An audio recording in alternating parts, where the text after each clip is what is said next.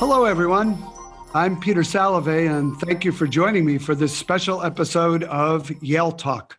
Today at Yale and around the country, we are observing Martin Luther King Day. It's an opportunity to remember, honor, and reflect on Dr. King's legacy.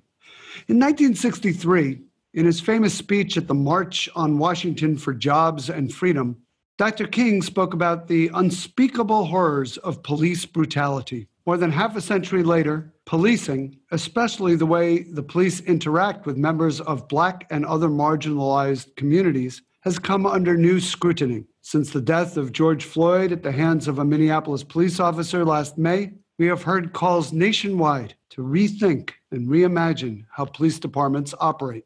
My guest today is a national leader in examining these issues. Philip Atiba Goff is the Carl I. Hovland Professor of African American Studies and Professor of Psychology at Yale. In his research, Professor Goff conducts experiments on the science of racial bias. He is also the co-founder and CEO of the Center for Policing Equity, the world's largest research and action think tank on race and policing. The center is home to the largest collection of police behavioral data in the world. The recipient of both academic and law enforcement awards, Professor Goff testified in front of President Obama's task force on 21st century policing. Professor Goff, Phil, thank you for joining me on Yale Talk. Thanks for having me, Peter. So you're teaching a course in Yale College in the spring semester called Is That Racist? Tell us about the course with that provocative title. What is it, and where did you get the idea for such a course? The idea came from the fact that in all of the social science courses I took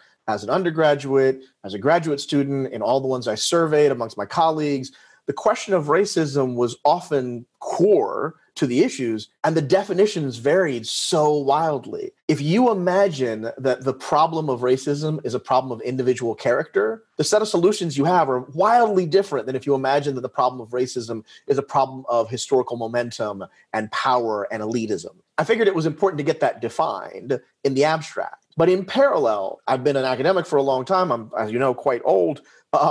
But I've been Black even longer. And the definitions that were handed to me, both from my family as they experienced and resisted racism in their lives, and from other folks who were outside my family experiencing the same things, as a child, those definitions didn't map onto the kind of racism that I experienced. Racism morphs from generation to generation. It evolves. My experience was I had to learn how to define it in the way I experienced it. And probably that means we're not done with that process. So I talk about learning about racism, learning about justice as a second language. The point is not that I'm going to learn all this stuff as an academic and then just gift it to the next generation and they will go forth and conquer. The point is I have to learn how to learn it and then teach how to learn it so that other folks who are experiencing it in different ways will have better language for what they experience than anything I could give them from mine. I noticed you use the phrase science of racial bias. You and I are both social psychologists. I think we have a kind of common understanding of what we mean as social psychologists when we say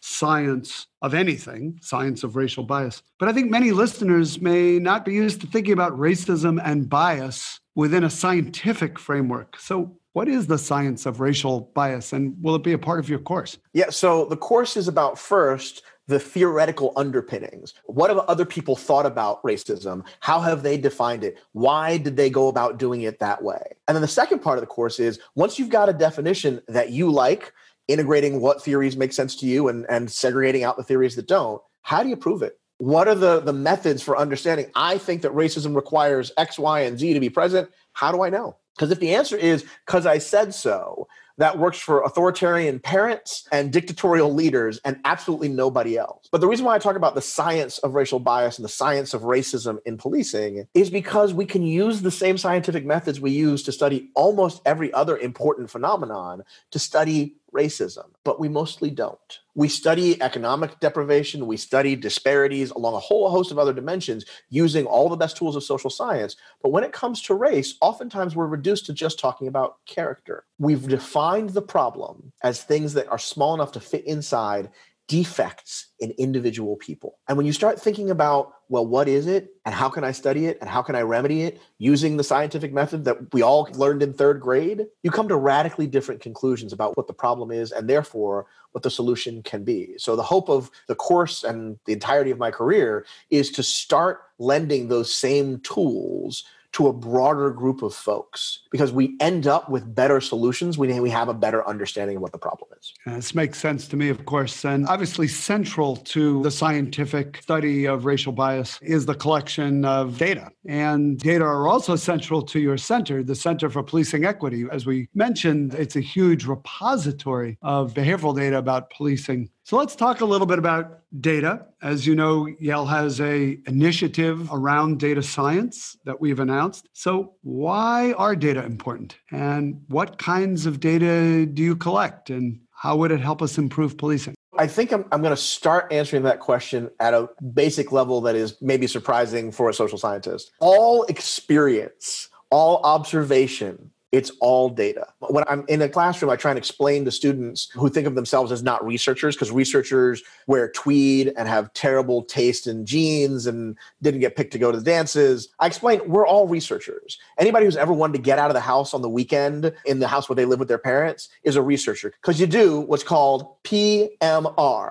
Parental mood reconnaissance. You figure out, are mom and dad in a good mood? Is the kind of time when they're going to say yes? That's the time to ask if I can go out. So we do research all the time, and every observation is a piece of data. The deal with current forms of data science is we can take those individual human observations or a human life, and we can make it into numbers that can be analyzed in more sophisticated ways and scaled better than an individual set of observations. So that's what we're looking for in the context of race and policing, is data on not just reported crimes, but what police officers do. And that allows us to look at things like, oh, maybe it's just poverty and crime that leads to these racial disparities. In fact, no. Poverty and crime are not sufficient to explain why Black folks are stopped, arrested, and had force used on them more often than white folks. But there's a second part to this, too, that I want people to understand. Everybody growing up got a chance to see how someone who cared about them, even if it was just them caring for themselves, how they measured the things that mattered to them.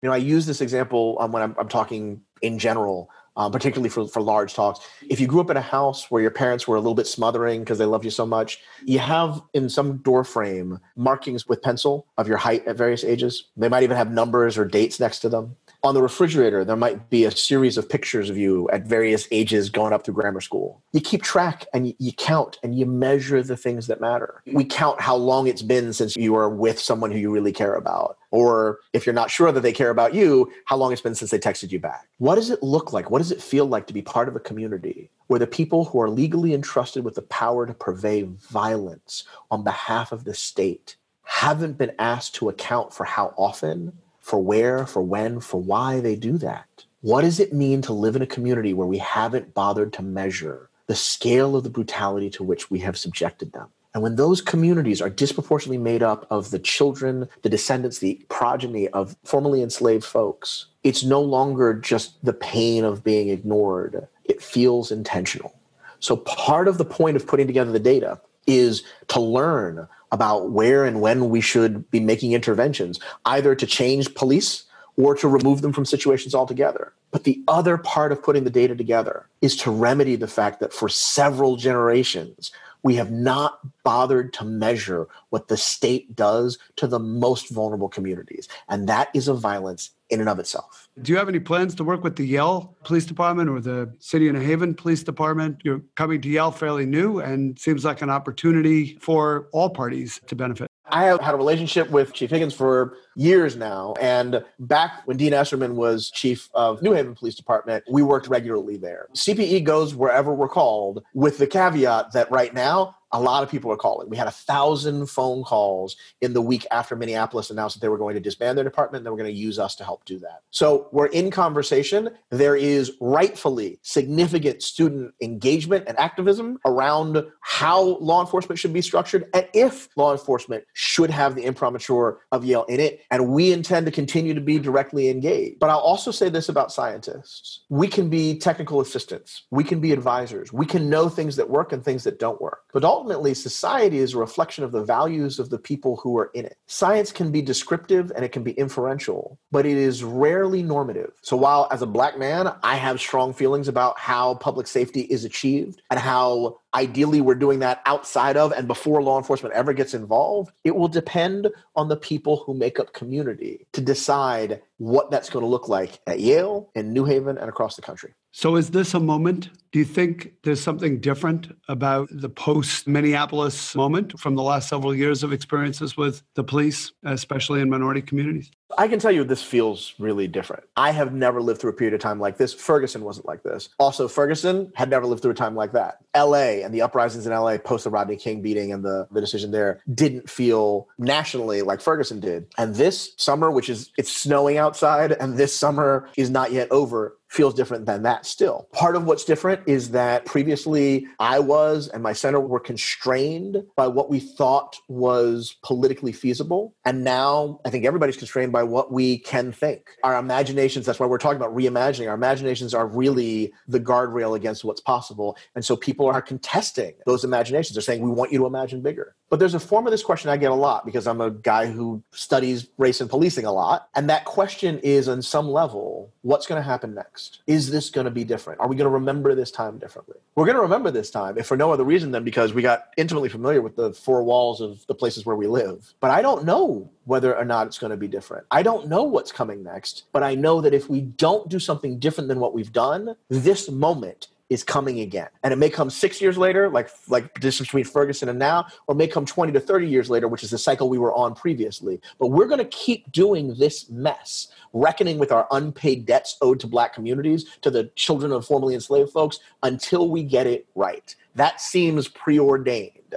So my hope is there's enough different that the next time we're at this place in the cycle, that we will have made some sustained progress. I'm going to move us a little bit from policing to some other contemporary issues that you have written about a little bit. One of them is COVID-19. You wrote a piece in Vox about racial disparities and how they're driving the speed of the transmission of the virus. And so maybe you want to say a little bit more about that. I follow the public health literature on health disparities, but I think you're thinking in broader ways about the relationship between the pandemic and racism. And I think our listeners would be interested in hearing the connections that you make.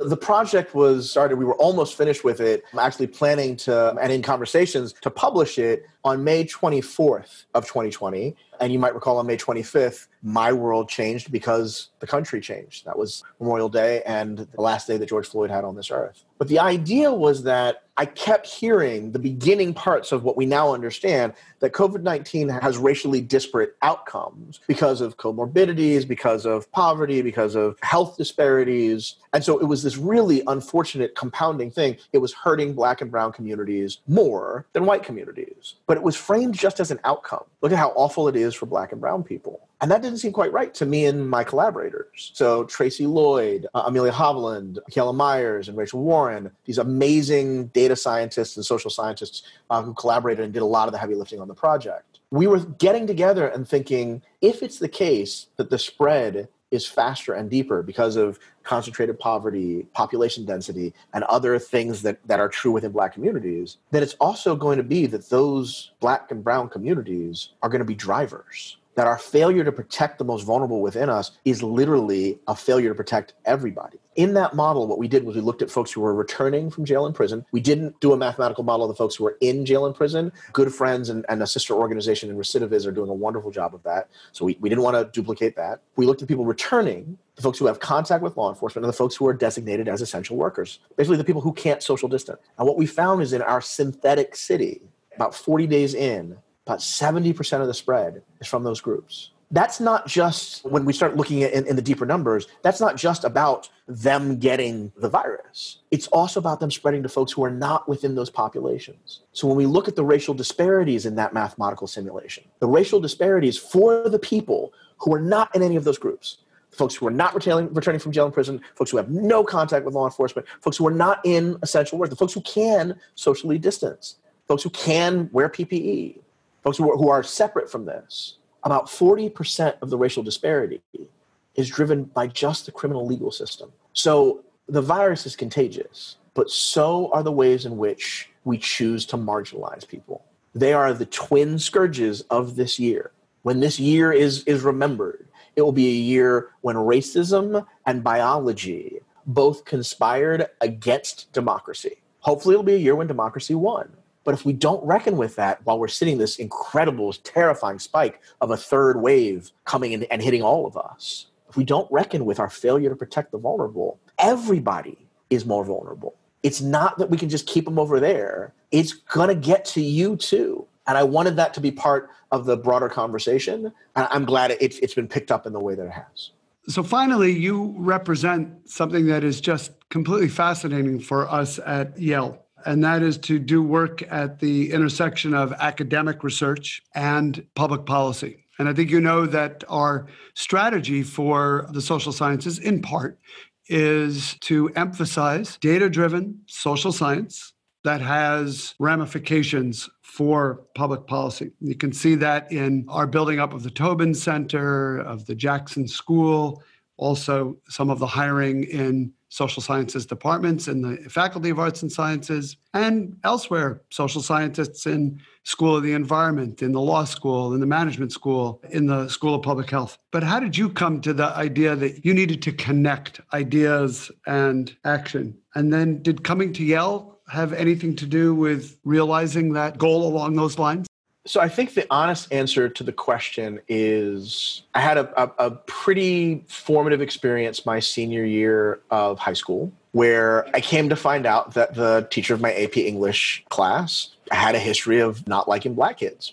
And it was shocking to me. He was mean, he was demeaning, humiliating, and I couldn't understand why he didn't like me. And it was so surprising. I remember there were other members of my class who I was surprised showed up in allyship, and others who I was surprised showed up in the other direction. And I realized pretty quickly that that was not an individual issue, that that's a community-wide issue, that folks have different theories about what racism is, what it does, how it operates.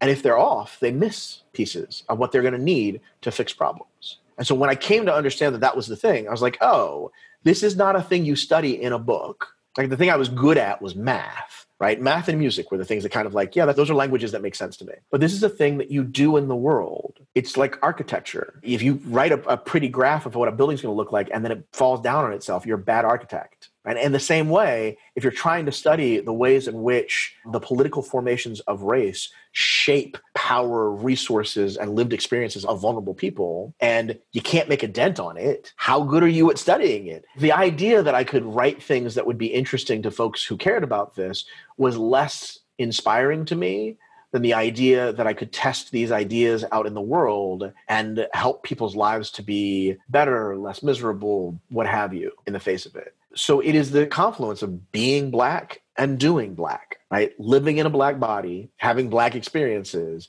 and then not replacing my experience with others, not saying that all Black people have my experience, because for sure they do not, but to say that this process of gaining language and a better, more precise understanding of the systems that conspire to do damage to vulnerable communities, it can't be divorced from the actual existence of it. It can't be divorced from people's lives. And I guess that's called public policy. You know, I went through a similar experience in my own life as a social psychologist like you. First half of my career was almost entirely in the lab. And then we pushed our experiments out into the field. And these were experiments on health communication. And pretty soon we were doing community-based research, trying to actually change real behavior that was helping people in vulnerable communities not get HIV/AIDS, not get cancer. And to me, I still could test theories. I could still run experiments. They tended to be field experiments, but they were still randomized trials, but make a direct impact on actual behavior that then made me much more confident making policy recommendations. I think in the way you describe it, and I hope in the way I do, we've gone back to the roots of our own field. Our field started this way. I think of the founder of modern social psychology as somebody like Kurt Lewin, and he talked about action research, and he talked about not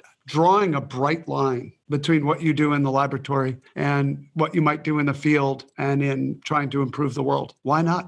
In our field, Kurt Lewin gets the credit, and rightfully so. I mean, you can go back to Durkheim. Like anybody who's talking about social science cares about applying the rules of science to social problems to fix them, right? If you just want to understand social problems and then go to bed, right?